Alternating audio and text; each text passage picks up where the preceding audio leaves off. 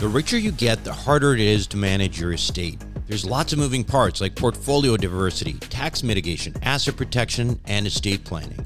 That's why the ultra-wealthy use family offices, and that's where Valerity Wealth comes in for you. Run by a former sovereign wealth fund manager, Valerity Wealth brings institutional-level expertise to the high-paid professional. Let Valerity quarterback your finances. Book your free consultation at valeritywealth.com. You are listening to the Wealth Formula Podcast with Buck Joffrey. Get ready to change your life. Welcome, everybody. This is Buck Joffrey with Wealth Formula Podcast, and today I'm back in my office, which is a big relief. I was running from the fires, the Thomas fires in Ventura, and then they kind of spread up north here to Santa Barbara and Montecito area, and so about 2 weeks ago, we woke up, and as I mentioned before, the smoke alarm was going off, but there was no fire. There was ash on the deck, and I decided we better get out of here. So there was no fire. We couldn't see any fire, but it was this air quality was really bad, and again there was ash and stuff. So we decided let's head up north. So for a few days ride this thing out. Well, that few days ended up being 1 week, and then 2, and the next thing so it was a total of about 14 days we were gone, and ended up spending some time up in Santa Cruz, where my wife is from, and finally made it back. And it is nice to be back. There's a little bit of ash here and there. My car was covered with ash, but other than that, everything's fine and back to normal. So just grateful to be back. Hey, by the way, I got various presents from people, gifts and things for the holidays from some of the listeners, and I do appreciate that. You don't really need to do it, but it's I'm touched. Okay, so thank you for that. Let's start like we always do with the show. Let's talk a little bit about what you are missing out on wealthformula.com. Wealthformula.com, as you know, is the home of the Wealth Formula Podcast. Tons of resources there. Make sure you check them out. You can get a free copy of 7 Secrets of Eternal Wealth in the PDF form. Now, this was my best-selling book. That was on Amazon. It's still there. You can get it if you want, or you can just download it for free. You can also get a copy by simply texting 44222 and typing Wealth Formula, one word. Also, don't forget, we had this great webinar last week talking about American Homeowner Preservation. George Newberry and American Homeowner Preservation, who is one of our sponsors on the show. And George was doing a webinar for this raise that they're doing. He is, this is the last fund that they're going to do 12% on. So I would definitely get in there as soon as possible. I think they're going down to 10%. And so I highly recommend, if you have been thinking about it, to at least go and check it out, ahpfunding.com. I am in this current fund that he's raising for myself, and I am not giving you financial advice, but I will tell you that I am a big fan of this business. So go check it out. This is a business that basically buys failing mortgages for pennies on the dollar from big banks, hedge funds, turns around and keeps people in their home with renegotiated terms, mortgages. Everybody wins, and right now you get 12%, but not for long. So check it out. As far as the topic for today, let me start out by taking you way back. Let's take you back about 450 some years ago, and it was in 1593. Where there was a Dutch botanist by the name of Carolus Clusius, which I'm not sure if I pronounced that name right, but that's the way it looks like it's said. Well, anyway, he was a botanist and planted several tulip bulbs in his botanical garden, and over time, he proved that there was an incredible ability for these things to grow in harsh conditions such as those in the Low Countries. Now, tulips at this point were new to Europe. They had been in sort of the Ottoman Empire, and they were introduced to the Dutch by the Holy Roman Empire. and they'd seen nothing like them. I mean, these were plants that were nothing like those that were in the Netherlands at the time. And furthermore, there was a virus, called a mosaic virus, that the tulips infected with made them even more extraordinary. You see, these particular tulips, the ones infected with the mosaic virus, they took on this incredible flame-like appearance, and people were seriously wooed by them. The problem was that they took several years, sometimes over a decade, to cultivate.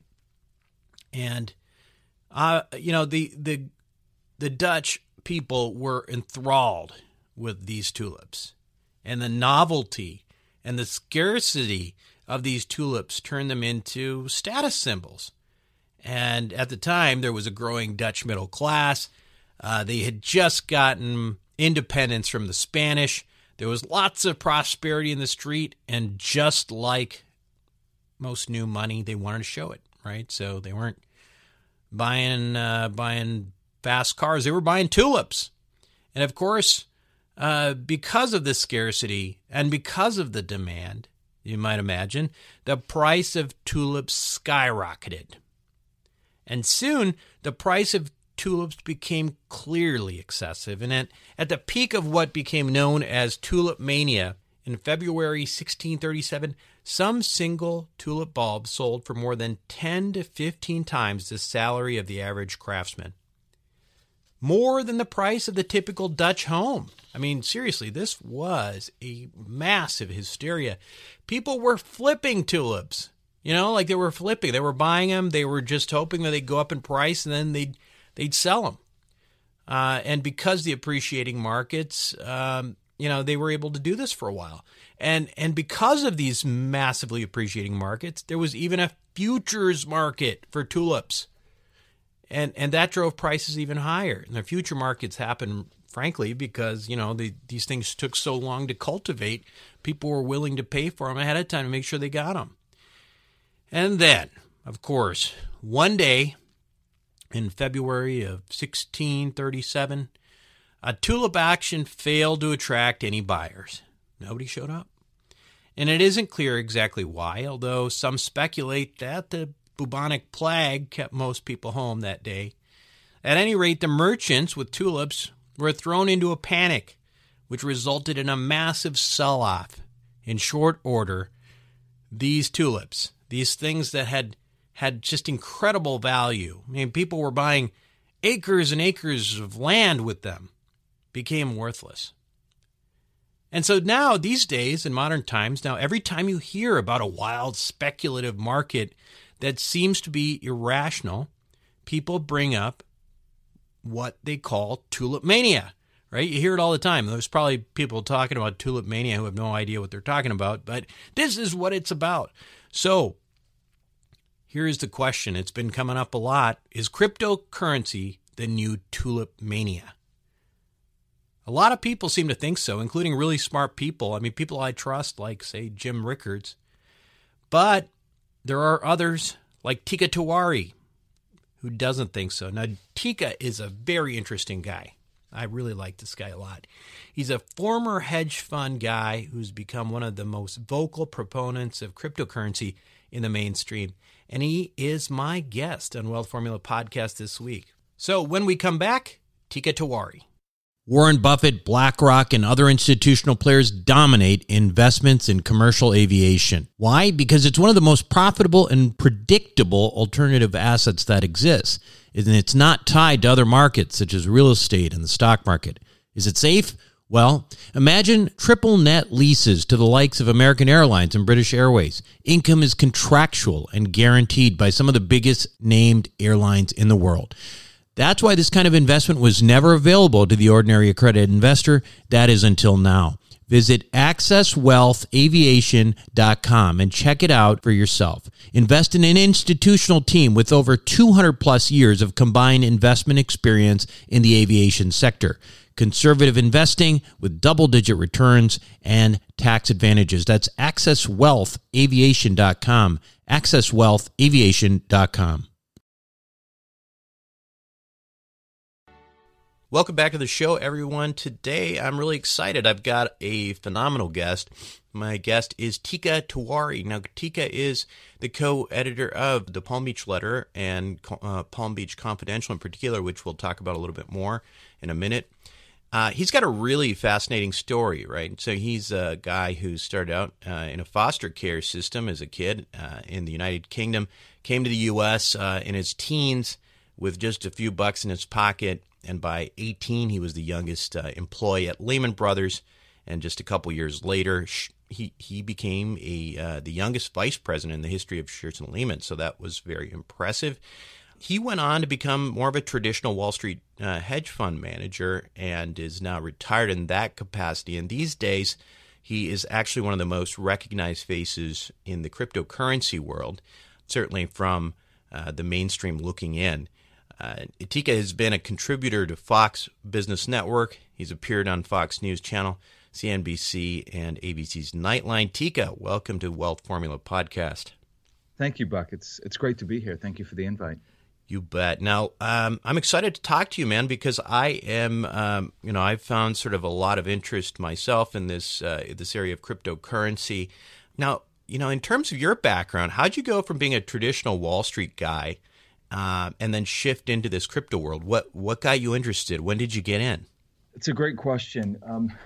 I first was exposed to Bitcoin around 2011, and like many people, really just thought it was a Ponzi scheme. It didn't make any sense. It didn't have any value. And I come from a very traditional Wall Street background. We use valuation metrics in order to determine what a company is worth.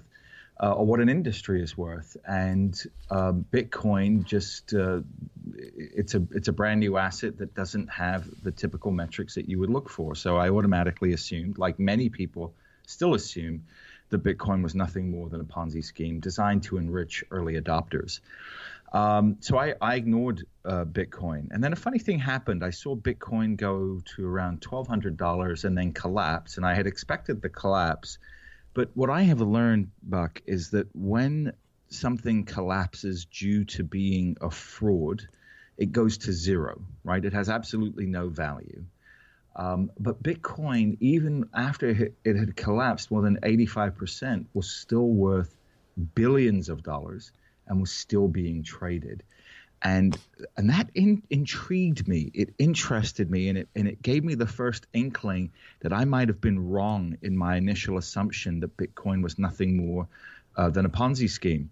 And so I started doing a tremendous amount of research. I started traveling all over the world, attending Bitcoin events and talking to Bitcoin people, and I finally grasped what made Bitcoin so valuable. And it had to do with the underlying technology behind Bitcoin, the blockchain, which enables you and I to transact with one another without relying on a centralized third party or a trusted third party. It also allows us to possess wealth that no other human being can steal from us. So long as we keep our private key, which is essentially our password, safe, no one can compel you, me, or anyone else to give up that wealth. And that's never existed before, Buck. Even from the days of cavemen, right? The stronger man could always take wealth, or food, which was wealth back then, from the weaker man. And then throughout history, we've obviously seen, kings and governments really abuse their power of stealing the assets or the buying power of its citizens. And here was an asset class that was absolutely safe from any malicious third party that would want to take it. And that, to me, showed that there was just tremendous value here in this digital asset. Yeah, it's interesting. I've said this before. I think it's a very interesting space where there's a confluence of libertarian thought and ultimately computer geeks, right? I mean, that's a powerful mix. One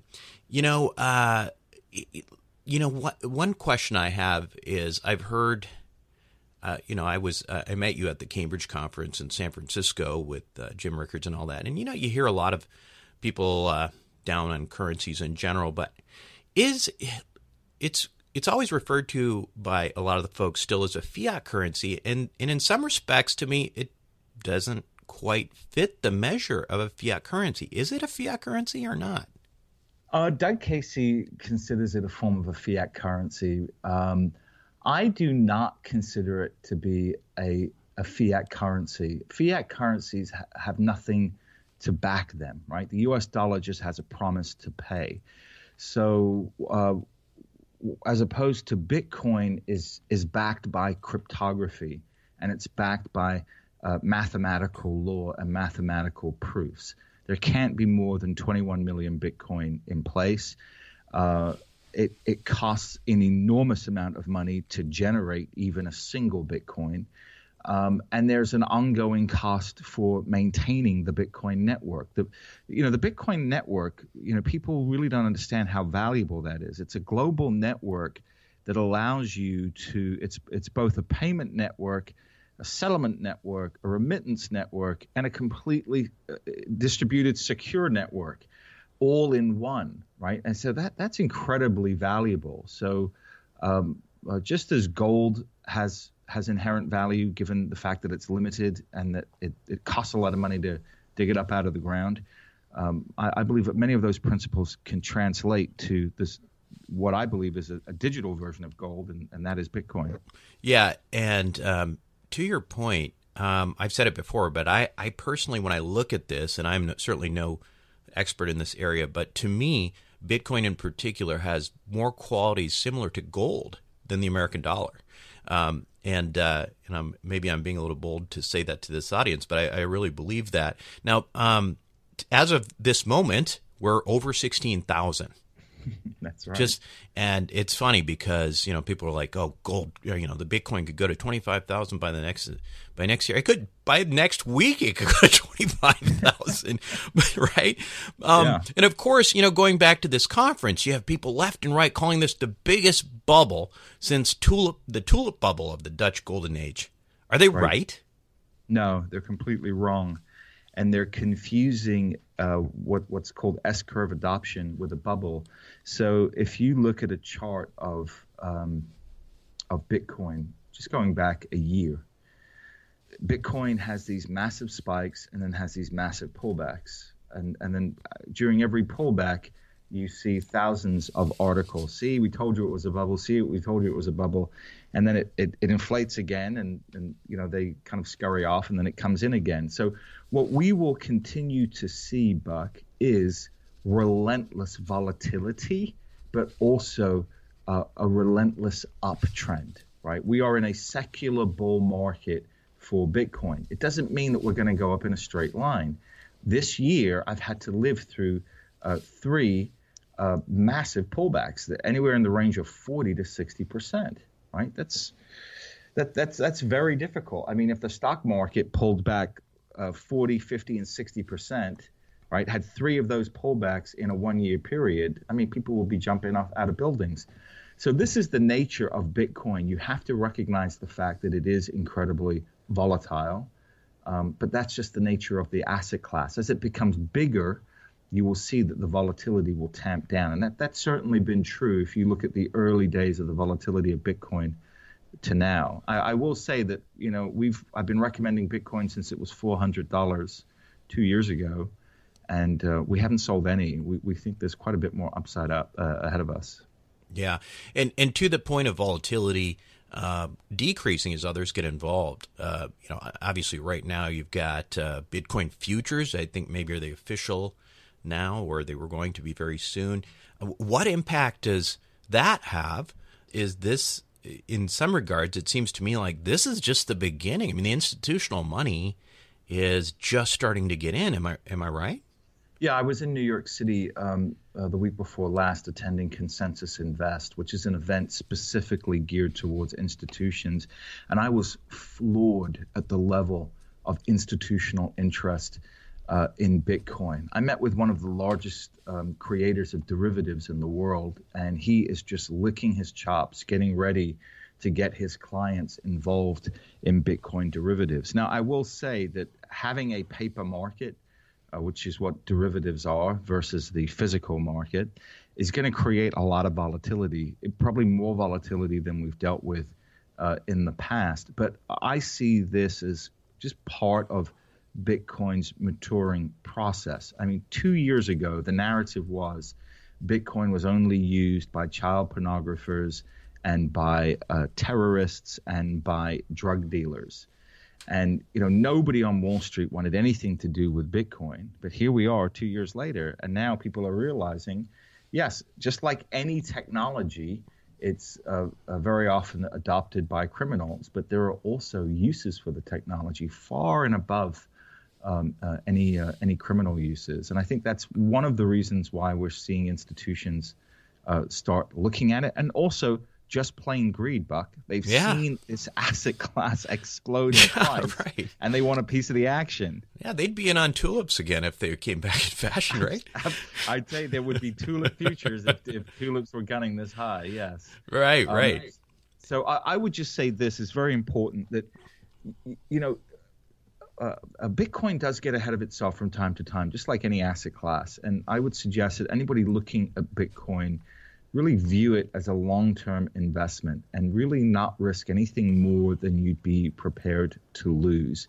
Because if you put more in than that, Buck, what happens is that during the down cycles of volatility, you get scared and you end up selling out at the bottom of the price cycle and then watching it go back up. Yeah. So the key is don't allocate any more capital than this than you're willing to lose, and that you're willing to deal with massive volatility. Like, you could put money in tomorrow and it could be down 50% 2 days later, and then up 100%, 2 months after that. That is just the nature of Bitcoin, and you have to be emotionally and mentally prepared for that. There is a lot of these other, we talk about Bitcoin, right? But, there's literally thousands of currencies now. Probably most of them are not, probably not worth even what they're selling for at a few cents. But there are a lot of very quality ones too, like Ethereum, etc. And you don't really hear about this stuff very much. I mean, what is it uniquely about Bitcoin versus these other currencies, namely, say, Ethereum or Ripple, that make it? Is it just the first? That they're the first in line? It's the first mover advantage is certainly part of it. It's the name that everybody knows.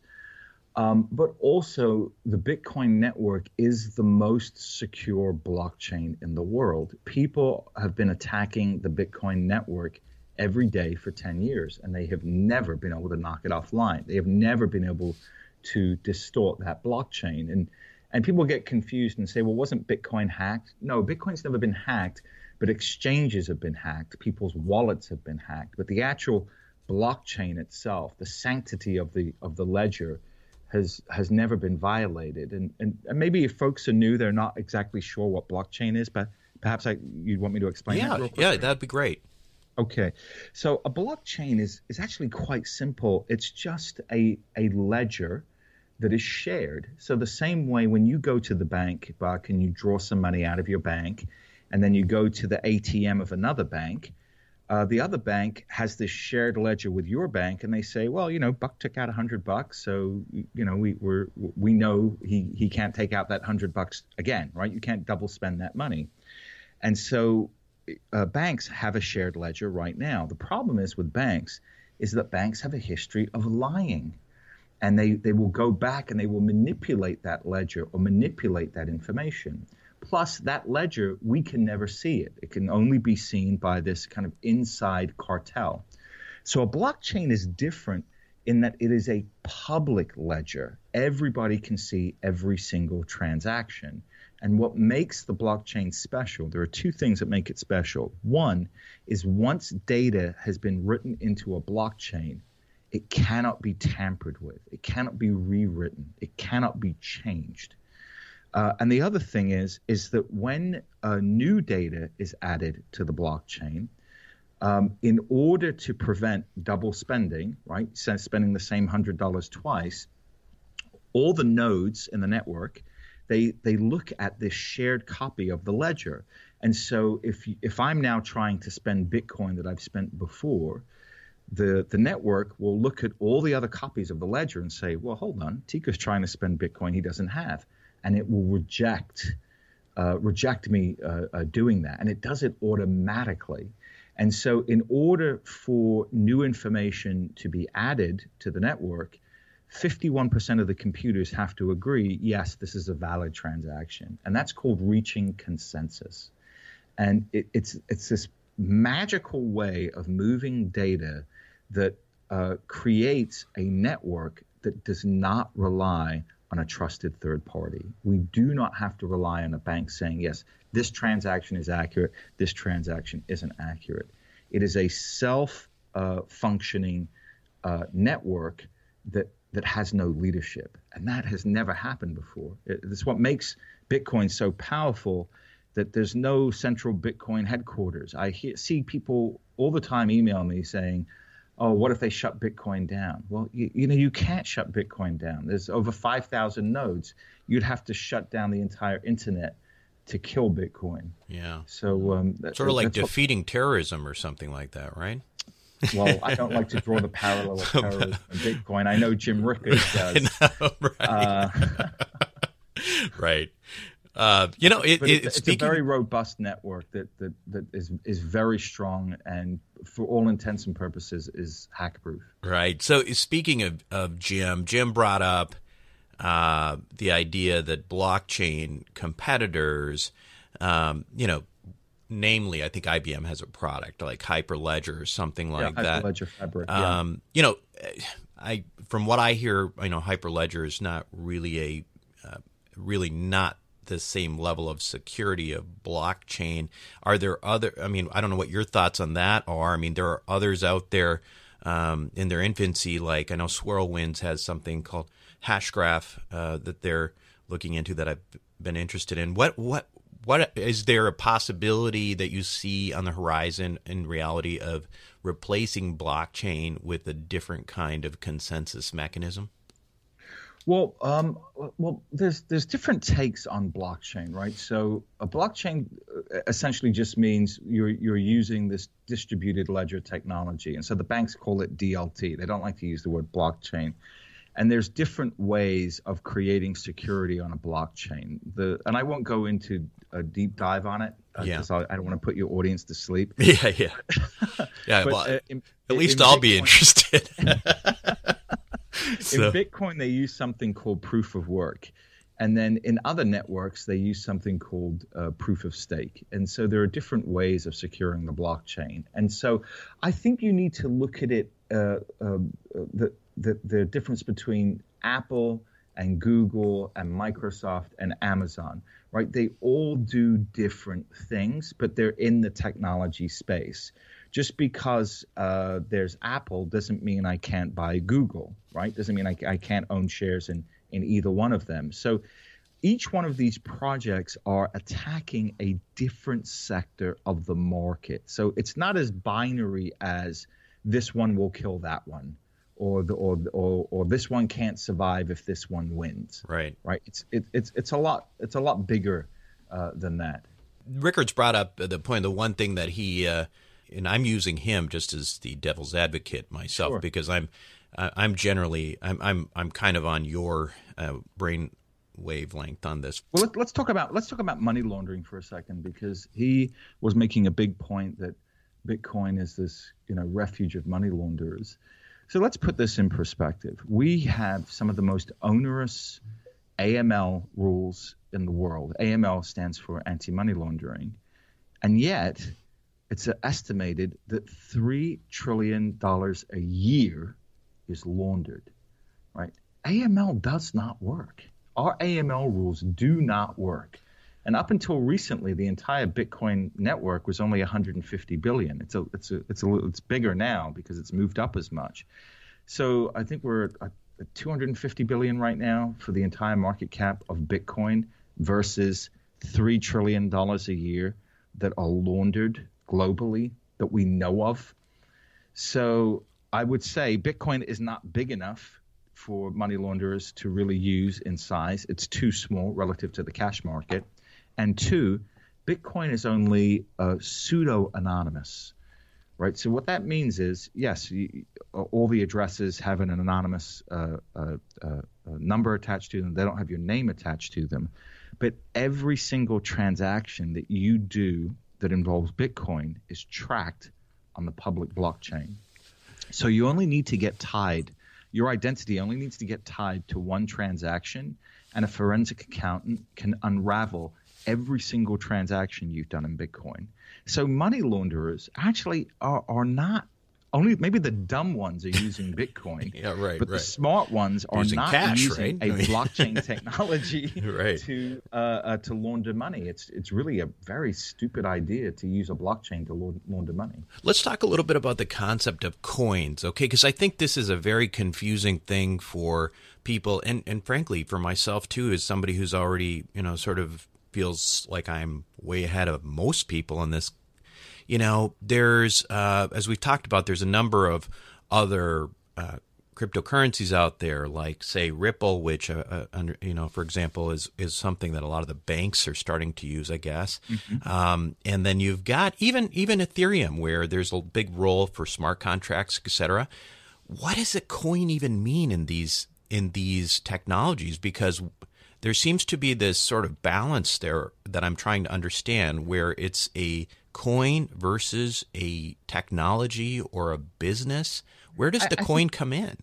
Yeah, so I think a coin is just a simple term we use that we can understand. I would say the more appropriate term would be cryptographic token, or token for short.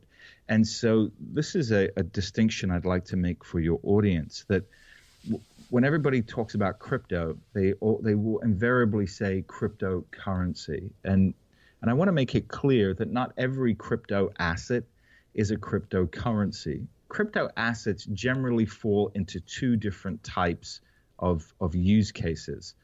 One is a cryptocurrency, which is a cryptographic token that is attempting to become a substitute for fiat currency.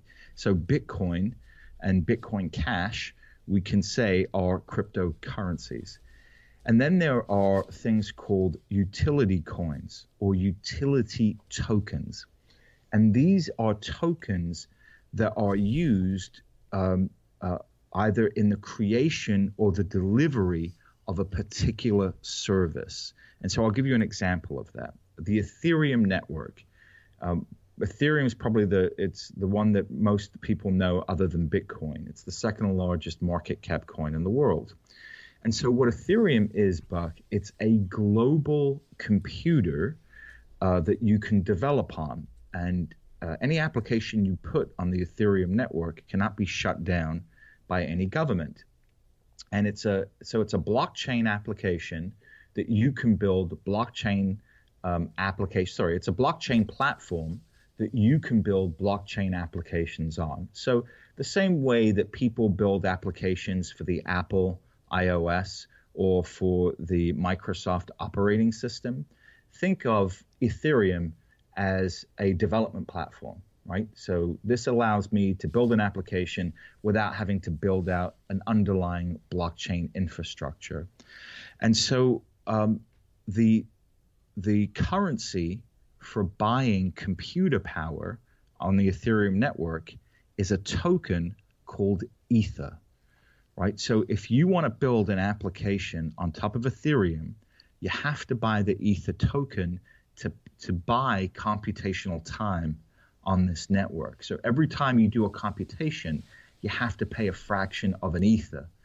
And so this creates demand for the Ether token. And which is why Ether is very clearly a utility token. Can look at it like it's the gas needed to run the computer programs on this particular network.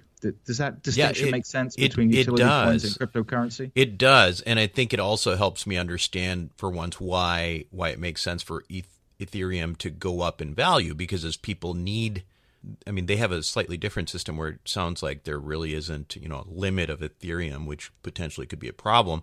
But as the need for that continues, or the demand, then that's what creates the increased value in the token. Is that fair? It creates the increased value in the token, and any Ether that you use to power your contract gets burned, So it gets destroyed. Right. And that probably also explains why so many of these ICOs, these initial coin offerings, as they're called, are Ethereum driven. Well, they're Ethereum driven because of something called the ERC20 protocol, which makes it very easy for you to issue a coin under this protocol, and it makes the storage of the coin or the token very simple. That's why the Ethereum network has so much value right now, because it's very easy to launch a new token on that network. And of course, Ethereum was the first to create smart contracts, which have profound implications for the future of business. In terms of, just complete misunderstandings, and I'm going to go back to this again because, this stuff is getting attacked left and right, and you are admirably defending the space from, the likes of Jim Rickards, and I think Doug Casey was even, he wasn't. He's a bull. He's a bull. He sees this more as a trading opportunity, I think, rather than systemic change in the way that, business is done. Yeah. Whereas I view this as we are at the birth of a brand new industrial revolution. Right. So along that lines, like, what do you think the misunderstanding is? Most frequently amongst people like Rickards and stuff that you would take this opportunity maybe just to clear up as people hear this argument over and over in podcasts like mine from him? I would say that it comes back down to the internet. In the early 90s, very smart people said the internet was dumb, was stupid. It was just, even back then, most of the internet postings were people talking about their cat and putting up pictures of their cat. And there was no scaling back then, right? The internet was incredibly slow. So folks would look at that and say, rather than looking at where that technology curve was going, they were looking at where the technology was in that moment, which was essentially cat pictures, pornography, and really slow download times. And they couldn't see beyond that. And they said, "Oh, this is ludicrous. This will never scale. The technology doesn't exist for millions of people to be using this at the same time. This is a complete waste of time." Even Bill Gates, basically came out and said that the internet was dumb. Yeah. So there's just, what happens is, as you get older, you have this frame of reference that you work from, and it works for you until it doesn't, right? Yeah. And so every 15 or 20 years or so, everything changes, right? The paradigm changes, and your old frame of reference no longer has value.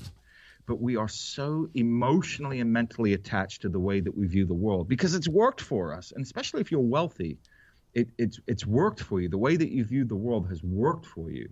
But there are times, Buck, when you have to be willing to sacrifice all you think you know in order to embrace a new idea so you don't get left behind. And that's the beauty of youth, right? Youth is not encumbered by this old frame of reference. It can see a different world. And that's why it's the young that paved the way forward in technology. It's interesting you say that because, I am 44, so I've seen some cycles. Most of the time, most of that life has been spent in school, broke for me, so I haven't had money. But on the other hand, I was in college right around the .com era. My wife was at Stanford when, the whole thing went, they were doing 18-year-old millionaire, parties in San Francisco left and right. And when I look back on that and I look at these things that, I could have potentially been part of at the very early, in its infancy, I regret that, right? To me, I'm looking at this saying, you know what? This could take a crazy ride and it probably will have huge ups and downs, but not having exposure to this, I think would create some significant regret for me personally in the future. Do you hear that often? Yeah, that's for the last 2 years, I have been traveling around the world with a simple message. Even if you think I'm crazy, own a little bit of Bitcoin, because if I'm right you will experience regret like you can't imagine. Like Amazon trading at $5 or something like that, right? Yeah, absolutely. Absolutely. So what I guess one last question for you, which is, okay, so you're very bullish. I'm bullish. We just talked about $16,000 Bitcoin as of today. Yeah. At what point does Teeka Tiwari say, I'm selling? I mean, what has to happen? Obviously we were looking at this and you say, this is going to go to, in my mind, it's going to 100, right? Yeah. But where do you look at it and say, it's time to sell? What has to happen for you? I look at the adoption of, I look at two things, right? I look at awareness of Bitcoin versus adoption of Bitcoin. And I talked about this briefly when I was in San Francisco. Right now, the awareness of Bitcoin is up quite dramatically, especially over the last 2 months. But if you actually ask people, hey, do you own Bitcoin? 95 out of 100 are going to say no. So the adoption of Bitcoin is still very low, Buck. Mm-hmm. So what I'm looking for is for the adoption of Bitcoin to come up to the awareness of Bitcoin. And so when adoption of Bitcoin and awareness of Bitcoin reach, that's going to be when I'll think about taking some money off the table. Mm-hmm. Until then, I would have done all of my readers a disservice by selling too early. Sure, that makes sense. So Teeka, tell us, I know you have lots of ways we can learn more about you and about what's going on, but tell us about some of the ways that we can get information from you. Yeah, I work for a company called Palm Beach Research Group. Their URL is palmbeachgroup.com. And probably what I'm most famous for is writing a newsletter called Palm Beach Confidential, which is all about cryptocurrency. And it's the oldest newsletter in the space. It has the best track record in the space. That's actually closed right now for new members. We've had a huge influx of new members, and we're focusing right now just on taking care of those members. We will reopen sometime next year, and if you're interested in finding out about that, you can go to Join Big T. And Big T is just to digress. Big T is a nickname I used to have on Wall Street. I used to weigh well over 300 pounds. Wow, but you're a big guy. What are you, like 6'3" or so? I'm 6'2". 6'2". So Big T kind of stuck, and a lot of my friends still call me Big T. Got it. So that website, joinbigt.com, and you'll be able to just enter your email in there and join our wait list, and we'll let you know when the service opens up again. And I will certainly make an announcement, send out an email when I find out too. And I am actually a Palm Beach Confidential reader myself, and I enjoy that very much. Teeka, thank you so much for being on Wealth Formula Podcast today. Yeah, terrific. Thanks for having me. It was a lot of fun. We'll be right back. Self-storage is a necessary evil. It's where you keep your stuff and forget about it. No wonder this stuff is so profitable and recession-resistant. The Wealth Formula community, well, we've benefited from that. We've made lots of money in this space with Reliant Real Estate, one of the largest self-storage companies in the country. With an average investor internal rate of return of almost 34%, with hold times just over 3.5 years, these guys know what the meaning of velocity of money is. If you're an accredited investor, make sure to check out what they're up to right now at ReliantFund4.com. Again, that's ReliantFund4.com. Welcome back to the show, everyone. Now, what do you think? Is this cryptomania? Is this just tulip mania, like Jim Rickards thinks?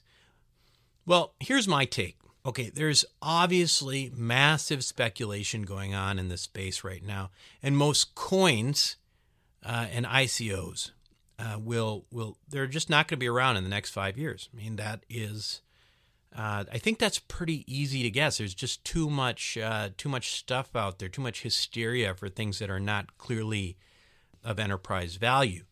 And there may even be a massive correction in the price of Bitcoin and some of the more prominent coins. But make no mistake, okay, distributed ledger technology is here to stay. Now, why do I say that? Well, let's go back a little bit. Let's go back a couple of decades. Was there a dot-com bubble in the 90s? Of course there was. Did people lose a lot of money speculating? Of course they did. But was there real value in this whole internet thing? Yes, there was. And people who invested in some companies that went on to do some great things really came out making a killing, right? People who invested in Google, people who invested in Amazon early on made fortunes regardless of what happened in the dot-com bubble.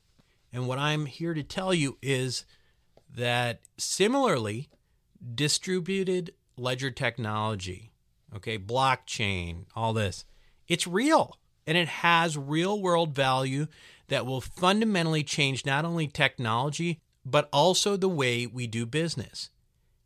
And you know what? You can't say that about tulips. This is not a tulip mania. And certainly there may be a massive correction, like I said, but when the dust settles, mark my word, this revolution, this technological revolution, will probably result in the world's first trillionaire. And there's no question in my mind that tremendous amounts of wealth will be made by people who are not seeing this as a passing fad.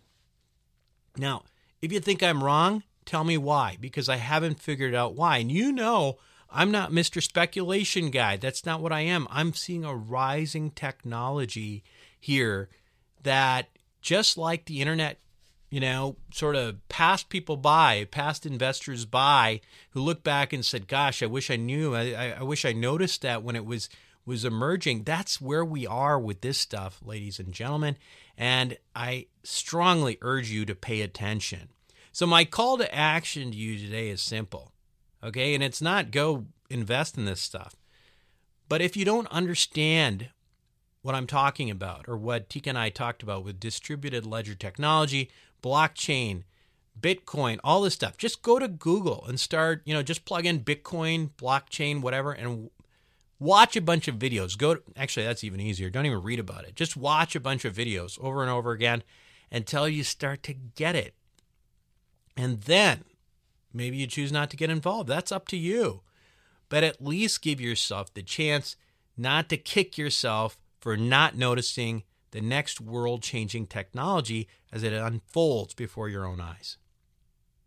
Anyway, that's it for me this week. This is Buck Joffrey with Wealth Formula Podcast signing off. Thank you for listening to the Wealth Formula Podcast. Visit us on the web at wealthformula.com. The information contained in this podcast are opinions, not fact. As always, consult your own financial team before making any investment. See you next time.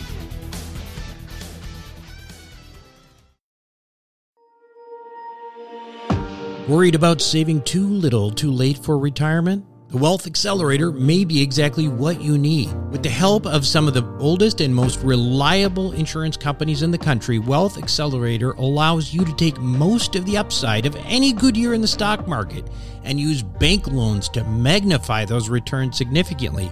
And what if the stock market has a bad year? No need to fear. Wealth Accelerator is engineered so you don't participate in the losses of the market, no matter how bad of a year it is. Sounds too good to be true, right? But it's not. It's simply the same financial engineering that the ultra-wealthy have been doing for years. Now it's your turn. Check it out for yourself by going to wealthformulabanking.com. Again, that's wealthformulabanking.com.